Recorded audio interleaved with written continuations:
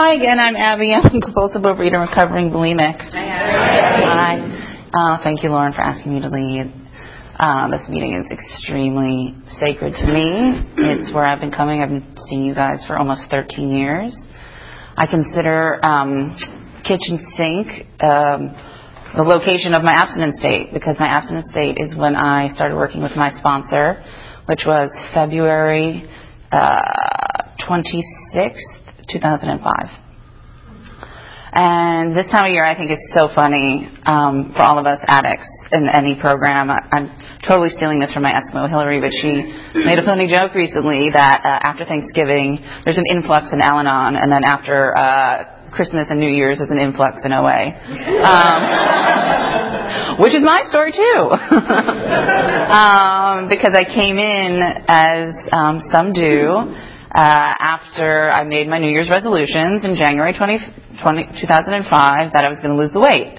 I was about 30 pounds more-ish than I am now, and in complete and utter incomprehensible demoralization at not being able to figure out how to get rid of this 30 pounds, that I didn't think I deserved to show up to my big life with these 30 pounds on me, and if I couldn't figure it out, I was going to kill myself. And I don't say that lightly. I would be driving and be like, I can't fucking figure this out. I'm a fraud. What would happen if I just drove my car off the freeway? And those thoughts kept popping up, but that wasn't what got me help. I had heard about OA from my Eskimo Hillary about 6 months prior. And she had been my binge buddy in college, and I remember we were interning both in New York, and after our respective internships, some people go out in the town, and I would do that later, but my favorite thing to do is we both walk across the street to the food emporium, load up on our binge goods, come back to the dorm, get high, and then binge and tell basically food porn stories. We just switch food stories back and forth, and that's nobody else would get that unless you're a compulsive overeater, that's how we got off. So funny. So anyway, Hillary had found OA in D.C. and had been telling me for 6 months. I always joke she was not 12-stepping me, she was 12-stomping me into program. And if I know anything about anybody telling me what to do with my food and my body, that's the surefire way for me to do the opposite. So I was definitely not going, and especially to a program with the name Overeaters in it, when I have such complete and utter body dysmorphia. So I didn't find that solution, but it was when in January 2005, I had decided to try a commercial diet program for the third time around. And I know people have heard me share this, but every Saturday when I got on that scale and I had gained 8 ounces because of the crazy math that I had, the magical realism thinking that I'd hacked the point system and not eaten all day, and started the schlep from my desk to the snack room around 4, and had driven a groove in the carpeting to the snack room, and then wouldn't eat dinner, and then would come home from whatever evening work thing and just binge on weird concoctions that I would make that involved a lot of butter spray and frozen vegetables, because no point. So that is crazy making, but that still isn't what got me into program, and the incomprehensible, pitiful demoralization when I would step on that scale every Saturday, and if it said I gained weight, which it did every time for those first, 3 or 4 weeks of January 2005, I would go out into the world and look semi-normal, be able to engage with people, but what was happening behind that mask was just complete self-abuse and complete self-loathing, and I couldn't connect with anyone on a real level because I was just showing them this mask that I was wearing. So that dissonance was causing the suicidal thoughts, but it wasn't until I binged at the office late one night on a Sweet Lady Jane product, and that was left over from a birthday, and I didn't think anyone was there, and those big products are very rich, so I definitely needed to purge. So I went into the bathroom to purge at my office, and someone walked in while I was purging. And I don't know if they saw me. I don't know if they recognized me, but they stopped when they heard me retching. And they turned around and they left. And that was what God needed to have me scare the shit out of me to get me into program. Something that came between me and my career, which has kind of always been the thing that will make me pay attention to my own health, because many other things won't. And so that was the catalyst for me getting to program in 2005. And Went to a couple meetings. I always share this because for people who are scared to go to 12-step meetings, I was terrified. I only knew what I knew from TV and film of AA meetings. It was a lot of old white guys sitting in a church basement, drinking coffee and chain smoking cigarettes. And that was my impression of all 12-step programs and talking about God.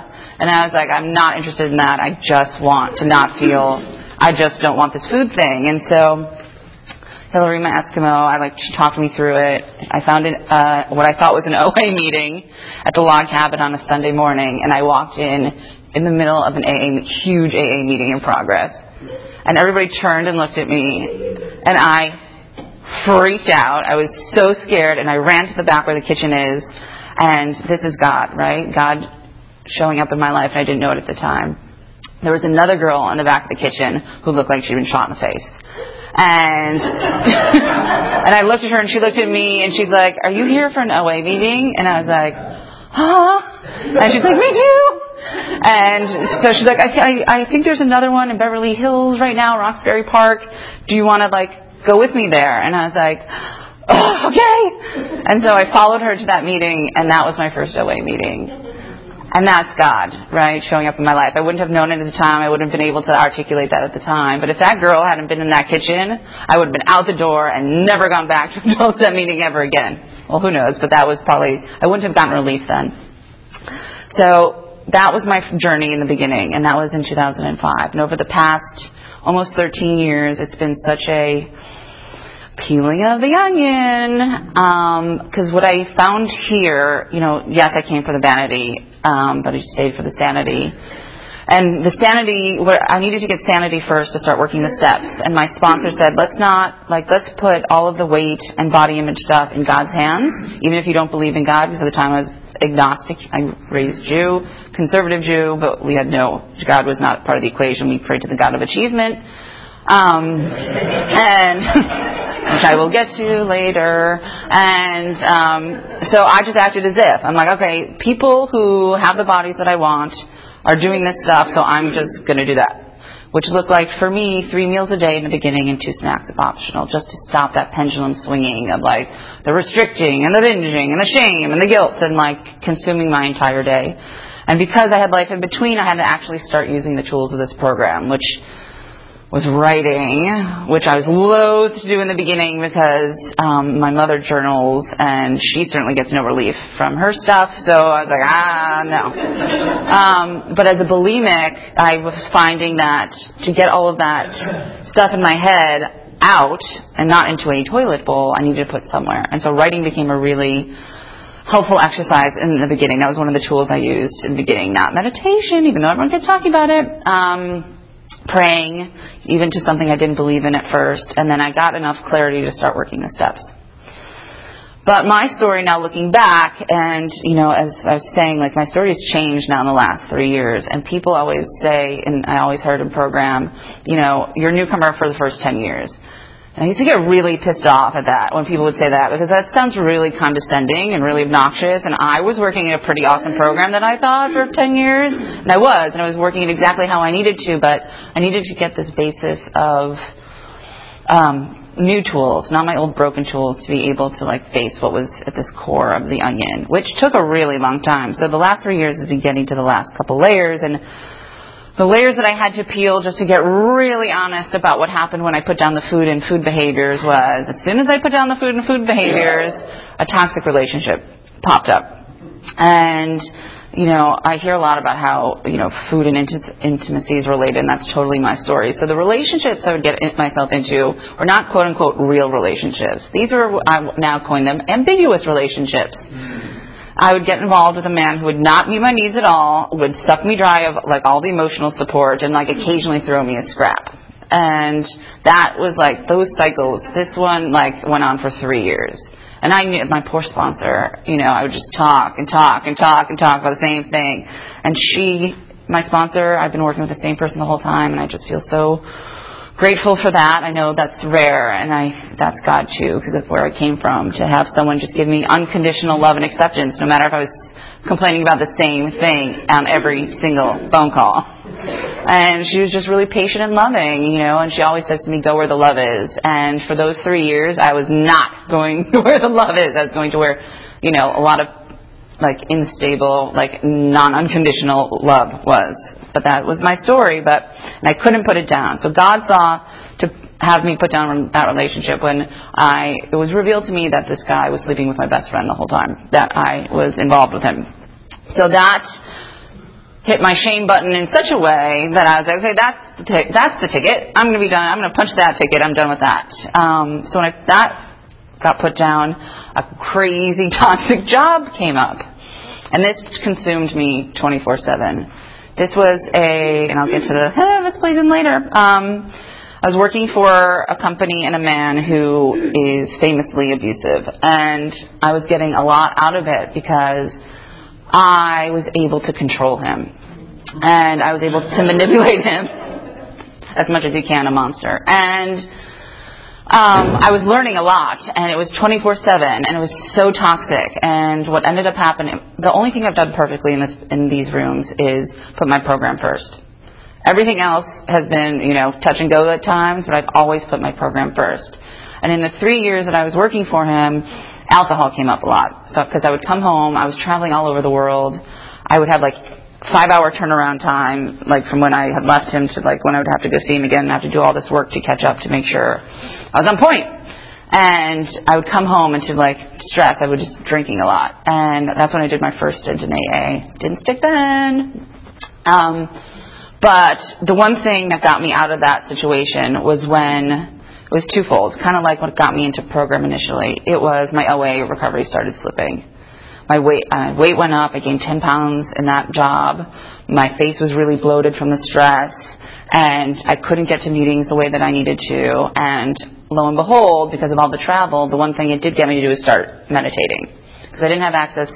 I would listen to podcasts. I didn't have access to the meetings. I just needed more tools. And finally, I was willing, it started at 2 minutes. Literally, I was sitting on my bed in a hotel room in France. I was so at my wit's end. I was like, I will do anything right now. And that voice came in and was like, why don't you just meditate for 2 minutes? And I meditated for 2 minutes, and just that 2 minutes felt like, mental Xanax. And I was like, there's something to this. I see why people really enjoy it. And since then, over the years, I've built up, and I meditate now 15 minutes a day. And it's, I think of it as my mental dental floss. But, so that job, I ended up finally leaving, and it was extricating myself legally. It was challenging, and from him as well. When it was the twofold, my OA recovery was slipping, and then I work in Hollywood, and the most important thing to me, and why I do this, and I feel very lucky and blessed that I knew from a very young age this is what I wanted to do. I wanted to be a storyteller in some way. A storyteller I admired told me that I didn't know his movie well enough to be giving him notes on his movie. And he was right. And it cut me to the core in a way that I was like, I can't do this. I can't do this anymore. I was doing bad work. And for me, that was I don't care what other good stuff I may be learning from this man. I can't be hurting filmmakers. That's just too much for me. And then, also because my OA recovery was slipping, it was time to go. And so, I was like, God, please, I need to get out of this situation. I support myself. I have since I was 15. So I didn't have parents to rely on just to quit. So, God showed up in a job that happened like this. I've been trying to get another job for a really long time. And one of the things I've also learned over the course of these last 13 years is if I keep walking into a door that's slamming in my face, I should try and look for an open door. So this one door kept slamming in my face. And so then this one job happened super easy. And so I finally got to leave, and I was like, okay, this was in 2011. All right, I'm really going to double down on my OA recovery. I'm going to go back into outside help. And I'm going to really lick this, me using other compulsive things to handle my life. And I went back into therapy, and I did this thing that I do every time. Obviously therapists are like, let's talk about your childhood. I'm like, got that? Already took care of that. I've been going to therapist since age 7. I know what's there. We don't need to revisit that. Check mark that box. Let's talk about today. Because I know everything.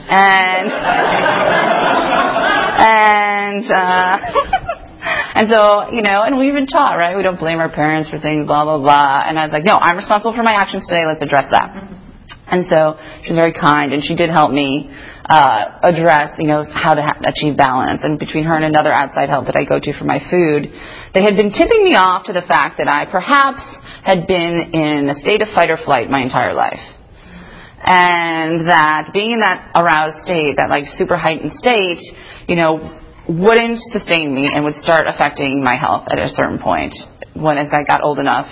And I won't get into the sciencey stuff of trauma and addiction, but suffice it to say, I'm really into it. So if you are interested, I can talk to you about it afterwards. But they both gave me a heads up that eventually adrenaline in my system would run out, and I would start feeling the physical symptoms of the life that I was leading at this crazy fight or flight place. And sure enough, things started happening physically that were a tip-off that I was not maybe integrated in the way I was dealing with my life. But I didn't identify them. I started having panic attacks. And I didn't know they were panic attacks because I also faint sometimes, which is also a result of all of this stuff. And so I drove myself to I'm one of those people. I drove myself to Cedars when I had a panic attack, and they did all the tests. And were like, oh, you may want to try some meditation and yoga. And I'm like, I do that. So find a medical reason that this is happening. And again, I know more than the medical field too. So humble. But then, so I didn't know what that was. And then, so I kept on going. And at this point, I had put down toxic relationships. The alcohol, I was not really going to. Now the last thing left was work. And I had moved into some jobs that were much more reasonable, but I decided to take to the next level. Because I had one big day job, and then I decided to start a side hustle. And my side hustle I was working in a film studio in a senior executive job, and then I decided to create a television show, which ended up getting on the air, which is very unusual your first time out of the gate. And that was God. But now I had 2 full-time jobs and a program. And that was pushing myself to the limit, physically, emotionally, mentally, still working programmed. Everything was extremely compartmentalized. 5 minutes, thank you. And so this was cut to literally exactly 10 years into program. January 2015, I'm going at this crazy pace, and my parents are coming into town as they do the long weekend in January. And I'd told them for years, this long weekend in January is not actually a vacation for me, because when I work at a studio, I'm always prepping Sundance, and I'm working the whole weekend. So they would come in town, and I'd be sitting in a hotel room working, but my mom's like, but I like coming this weekend, so we're going to come. And so this time, I was like, no, this time is really bad, because not only am I prepping Sundance, I'm prepping my show that's about to start shooting the same week. Mom's like, you'll make it work. Someone in program, when I was sharing about it, because I'm always enough to share about these things, was like, maybe you don't go to Palm Springs to go meet your parents. And I was like, I can make it work. And it didn't work. And I was down in Palm Springs, and for whatever reason, this is the time God wanted to lift the veil on some stuff from my childhood. And what happened was, my parents were visiting their best friends. And these are people who I'd known since I was 12. And the mother, Linda, kept commenting on my mother's behavior. Like, why does look at your mother, she's dressed like a homeless person, and, she keeps picking at you. And Linda had seen that I was stressed out and my sister was sick and was offering my sister a blanket and asked me what was wrong. My mother was with her wine and, going off about how terrible her relationship is with her mother, and no self-awareness that, what actually our relationship is. And then the final straw was when I did this 8-year-old thing, and I went to go show them and their friends the pilot presentation to my show, and my mother was like, this is boring, let's turn it off. And then I found myself in the car with my sister hysterically crying. And I basically had my form of a nervous breakdown. And my sister, who I'm super close with, and she lives here, and she's my chosen family that, along with my friends here. My sister tapped myself, and she's never seen me cry. She's 5 years younger than me, and I was always essentially the parent to her. So she was freaked the fuck out. And that I was hysterical. I couldn't even breathe. And she's like, I think it's time to go get some outside help again. And so the past 3 years have been uncovering of the onion of what happened in my childhood, because my entire childhood and all my memories were about my first compulsive disorder that I developed. It wasn't food. Food came in middle school. I developed, and I always share this because it's the first thing I reached for. My little brain needed to check out. Is a disorder called trichotillomania, and I pulled out my eyelashes and eyebrows. And what it does chemically is it just checks you out, what it does in your brain. And so I was just disassociating. I added food to the mix, binging, and I realized in this past 3 years, I have never gone to bed sober since I was 7 years old, because I was checking myself out with something since the jump. And once I started with outside help clearing away the wreckage of these memories, because I got a lot of negative attention for destroying my looks. And that girl, that beautiful girl my parents always talked about, she's gone. She had died at 7, and now I was this freak, and I needed to overcompensate in every other area of my life to prove, that I was okay. And what I learned was I wasn't the one that was not okay. It was the family that was not okay, and I was a symptom of the dysfunction of the family.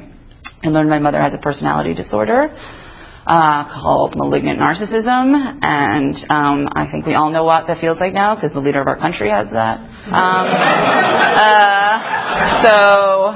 Sorry, outside issue, but imagine being raised by that. So my reality was constantly being challenged.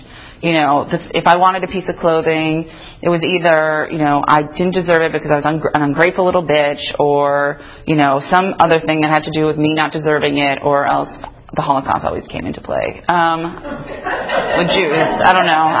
That was always the last grasp of why, we couldn't have things, and the kids in the Holocaust survived, so you can survive too. So, I was constantly trying to, hold on to facts, because everything felt like quicksand. And what it did, it gave me amazing, amazing survival techniques that I was able to bring into my career. And I would not have survived my career if I didn't have these survival techniques. So this was God too. Even my childhood is God. So I was able to see all that. And then I'll wrap up by saying, in last fall, I started getting contacted by reporters to start talking about and stopping the abuse of one of my former bosses. And it was a lot of soul searching of whether or not to do it, because could be at a great cost to me. And then I'll wrap up. And only with the help of the people that I go to now, because program has taught me to have I have basically an advisory board of people I run everything by. And I ran it through my little advisory board, and I ran it through God, and I decided to participate. And it was the most miraculous thing I've ever seen of what happened. It started people talking about abuse in many different ways. And I just feel okay, I can have the courage. If I can have the courage to do it that way anonymously, I can do it on a group level and talk to you guys about this stuff. And, maybe other people will get healing. So that's why I do it. Thanks for letting me share.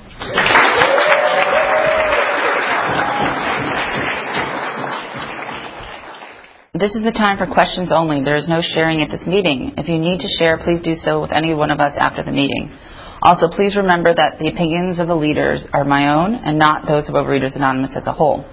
When asking questions, you need not identify yourself. Please remember, if you ask a question, your voice may be audible on the OA podcast. I have to restate the question. I always forget that. Yeah.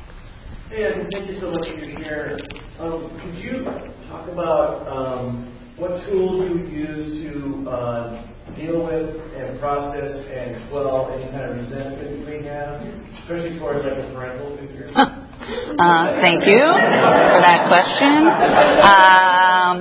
So the question was, what kind of tools do I use to process resentment and potentially anger, potentially at a parental figure? So my journey in the last 3 years, the first emotion that came up when I started uncovering this abuse was depression. And I started hysterically crying at random times, which for me, who had never shown emotion prior, was alarming. The tool that I used for that was writing. I just started writing. Creative writing with no intention of doing anything with it, and that was really helpful to just articulate what was in my head. After that, that's when the anger came up. Rage, I'd never been in touch with before. And uncontrollable rage. Things coming out in my work, and I was shocked by the rage that was coming up. And I knew that I had to put it somewhere, and I didn't know where to put it. So I do what I always do when I don't have an answer to a question. Someone in program once said, if you don't know the answer, keep asking God the question. So I kept praying to God, like, God, I don't know what to do with this rage. Please help me put it somewhere. And once again, Hillary, my little angel, had invited me, this was at the end of 2016, she invited me out to celebrate her Al-Anon birthday. And this time she claimed she was not trying to trick me into a program.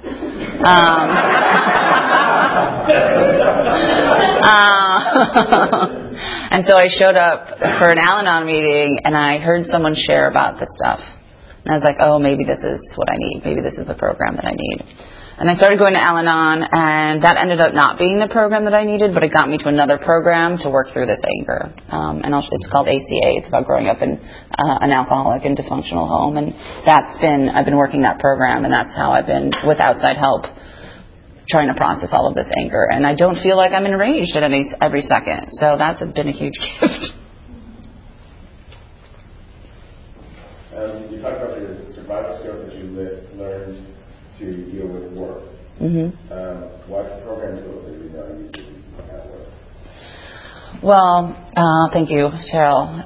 The question was, what program tools am I using to deal with work? Well, one of the reasons I had to face all of this stuff is because work got yanked out from under me. Last year, I got laid off in a regime change at another studio I was working at. And so my big day job was bye-bye. And so I didn't have the day-to-day, like 24/7 crisis management. And I had a lot of time, which is, for a lot of us, not great for an addict to have a lot of time. Because then I'm spending too much time in my head, I'm creating all sorts of narratives, and then next thing you know, I need to take the edge off. So I had to find a lot of more distraction techniques that were healthy. And I did the same thing that I did in the past, which, okay, if the work thing now is the door slamming in my face, God, where do you want me to focus my attention? So I asked that question. And the only open door was like, okay, you're diving full into being a creative. And so I started using this writing that I was doing as focusing my attention there. And so that took up a lot of time with a healthy activity. And then just other modalities that are outside tools of program popped up that have a lot to do with calming my nervous system. And I do healthy exercise. I don't compulsively exercise anymore. For me, exercise is one of the greatest gifts of getting all of that energy in my head out when I'm feeling really anxious. And really getting disciplined with my meditation, my prayer and meditation. And just spending a lot more time with fellows. I had a lot more time. And one of the things that I had been doing was totally compartmentalizing my life. Work people were work people. Family origin in Chicago, and fellows were fellows. And I finally started integrating all of that. And that's been my journey, is like integrating and being honest with everybody about what's going on with my life. So that took up a lot of extra time. And being around fellows, lo and behold, like, I didn't have to put that mask up that I did in my Hollywood life of like, put on my armor with all these crazy people. And so I don't know how I'm supposed to walk back into that world. I'm still in that career field, but in a different way. But I think now I'm going to be allowed to choose who I work with instead of, that's what my intention is. And if God sees fit to allow me to do that and also make a living, I would really appreciate. So that's where I'm at right now, because I'm not going into an abusive environment again. And that's just, I don't have the strength because I don't want to put that mask up. Thank you so much for your share. Can you talk about any daily rituals that you have? Yeah. Can I talk about daily rituals that I have? The daily ritual that I was most loath to do in the beginning, I started doing because of vanity. Sometimes my vanity will get me every time. But about 3 years into program, I had gotten enough space from the food, but with very loose, wonderfully, my absence is like a comfy coat. which is no binging, no purging, no compulsive exercise. I have definitions of what those are, and that's my abstinence. That's black and white. Then my food plan has evolved and changed over the years. And after 3 years in program, I was ready to be accountable to my physical health and ready to not hear numbers. My outside help was going to be in charge of numbers. I was willing to listen to somebody who was talking about food stuff. But I was also asking people in program who had physical recovery, what do you do? What do you do? What do you do? And the answer I kept getting back was I get on my knees in the morning. And I was like, that's a bullshit answer. But if I've learned anything in this program, a lot of times the stuff that I think is bull, it really works. So that's how I started getting on my knees every morning. So that's the first thing I do. No matter what, I really try not to grab my phone first. I don't always do that perfectly. But I usually just roll off my bed and start get on my knees and say the first 3 steps and the Serenity Prayer and the 3rd step prayer. And that's how I start my day. And I meditate every day imperfectly, but that for me is such a huge gift of calm. I'm making outreach calls as needed, texting as needed, writing as needed. In my crazy job, I was still working in the tools. So I'd be sitting even in a meeting with my lunatic old boss, and things would be popping off, and I would just text fellows sometimes, there's some crazy shit going down right now. And so just a way to connect to people who were sane amongst a lot of insanity. So reaching out is a huge thing that I do during the day as needed. I work with sponsees. I usually have about 2 sponsees at a time, which I do now.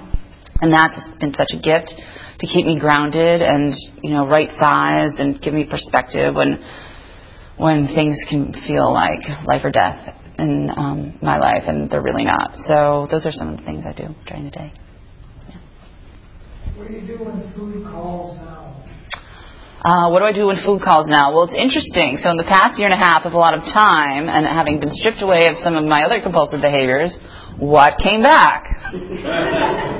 My OG compulsions. Both the trick and the food. And I was like, this stuff, this is why we never graduate from these programs. It's always there. And I had been reaching for comfort food to take the edge off. And I was being really gentle with myself of okay, I'm not breaking my abstinence, but I kind of need a little bit of this to things are real rough right now. So I was just being really gentle, and I was being honest. I love that each step in tradition has a principle behind it. And the first principle is honesty. So I feel like I'm working these steps if I'm working the principles. And as long as I was being honest to somebody else about what I was doing with my food, then okay, that's what it had to be for a little while. And I stuck to my abstinence, but I was taking the edge off a little bit. Lo and behold, I gained some weight. Again, vanity's a great motivator. So, when I had a little bit more stability in terms of what I was dealing with, I just went back to what works for me, and I was just really gentle about I just need this a little bit right now. And right now I'm in a much more clear-headed place with the food and stuff, and for me, it's all game substitution. So if I'm not picking up the food, then I got to up it in some other modality because I just gotta. That energy's not going. It's got to go somewhere. So that's what I do. Thank you, Abby. So your mom, program teaches intellectual. They did the best they could, but did you have emotional and spiritual compassion for your mother? Thank you. How did that process? Do I have emotional and spiritual compassion for my mother? So I'm getting there. What's one of the things we hear in program? Awareness, acceptance, action. Right? So I had to get the awareness of this is what happened. I really didn't blame my mother for anything until 3 years ago. Right? I just thought I was born broken, and I just had to accept that I was born broken. And my parents did the best they could. Right? Of course they treated me this way. They had a kid who was freaking crazy, and so that's what I believed. So it's only in the last 3 years that I'm doing a little finger pointing. And I've heard in program, we look back, we don't stare. But I needed to look back because I wasn't moving forward in certain areas of my life, and there was a reason for it. And so with outside help, doing the uncovering, letting all of that stored emotion out, I'm now getting to the place of like, I want to be in acceptance and I want to be in compassion and action, like active compassion. And so now, I've just had to work through all of that stuff, and I just set really strict boundaries of like, I don't want to be, my mother today is not the person that she was when she raised me. 5 minutes, thank you. She had to go on medication around 12, when I was 12, and due to a psychiatrist and recommendation. And then her alcohol came up too. And so now she's like a drunken pill-hopped dragon. Who like puffs every now and then, right? But it's not like full-blown like roar. So while I still have to have my guard up around her, I can see that she's a very, very sick individual. And the image that came to me recently that's helping me have compassion for her, and I'm just going to share this, is, we're big movie TV family. We always were consuming that stuff growing up. And my mom's favorite movie that she used to show us is Dumbo. And she relates most to the mother in Dumbo, who is locked up in jail the entire movie and can only reach her kids with her like trunk outside of the window. And knowing that that's what she relates to made me have a lot of compassion for her. That she just feels locked in some way. And what happened, the reason she behaves this way is because of how she was raised. These cycles of abuse, that's what happens. And so I'm now getting to a place where I can see like she has a mental disability and it's not her fault and she doesn't do it maliciously. This is just, her disability. And so I'm getting there. What that relationship will look like, I have no idea. That's up to God, but I'm just glad that I'm not in complete and utter rage right now. So that's where I'm at now. Thanks so much. You made a statement. You have never, since you were 7 years old, you never went to bed sober. So now, years of recovery, what do you do, I guess, like especially in the evening, to help combat that? Thank you. The question is, I said that I have never gone to bed sober, essentially, since the age of 7, and am I doing that now, essentially, also, and what am I doing? It's been challenging. It's having to be willing to be uncomfortable. And so I stripped away all the other things. I was using other substances to help me sleep. And so in the last couple months, I'm like, all right, I think I got enough stability right now that I can try this whole sober thing, going to bed. And there were a lot of nights where I just tossed and turned. A lot. And I'm just like, okay, God, if you want me to have a terrible night's sleep, that's where we're going right now. And I just had to be willing to be uncomfortable. And it took a couple weeks. I think they say 3 weeks to start setting new grooves for a habit. And it was probably about 3 weeks when I finally started sleeping through the night. And so, and I don't do it perfectly, let me tell you, but it's a one day at a time. Am I willing tonight to go to bed sober? And again, that witching hour after dinner before bedtime is witching hour, right? So I have to find other tools that I'm going to use to distract me so I don't use something else. So, healthy tools, whether it's watching a show I really like or, again, connecting with people or going out, to distract myself and then coming home and going to bed. Whatever it's going to take, I'm really gentle about what distraction tools, as long as they're not self-harming, I use to not go to the broken tools. Thank you so much, Jackie. It sounds like you have a reliance on your higher power. Could you talk about how that developed? Yeah, thank you. Sounds like Ellie said that I have a reliance on my higher power. How did that develop? That was the question that got me emotional. So I developed a huge amount of faith by being able to see in hindsight that God had been taking care of me the whole time. So while in the beginning I was acting as if these daisy chains of moments that happened that are so, some people call it synchronicity, unbelievably miraculous. I cannot deny that there is a presence that takes care of me in my life. That girl in the kitchen at the AA meeting. I would not have gone to another meeting if she hasn't been there. That was crazy. Stuff like that. This stuff that happened this year of what I walked through, I was taking care of the whole time. I'll just talk about one part of it. So I was really freaked out about this. I had agreed to tape a video piece for this stuff. And I was freaking out about whether or not I should do it. And I called my lawyer. And my lawyer, of course, was like, absolutely not. This is terrible. Time's up? Okay, I'll finish up. You should absolutely not be doing this. And in my gut, my God voice, I was like, I think I need to do this no matter what. And it just so happened right afterwards I was doing a breathwork session with one of my friends who's now doing breathwork. And I showed up hysterically crying, like freaked out, not knowing what to do. And in this breathwork session, which was really challenging, I had a lot of resistance to it, one message came through and it was, God is your employer. And nobody on earth is my employer. God's always my employer. And that came through so strongly that I was like, all right, I got to do it. And I did, and I was taken care of through the whole thing. So, thank you.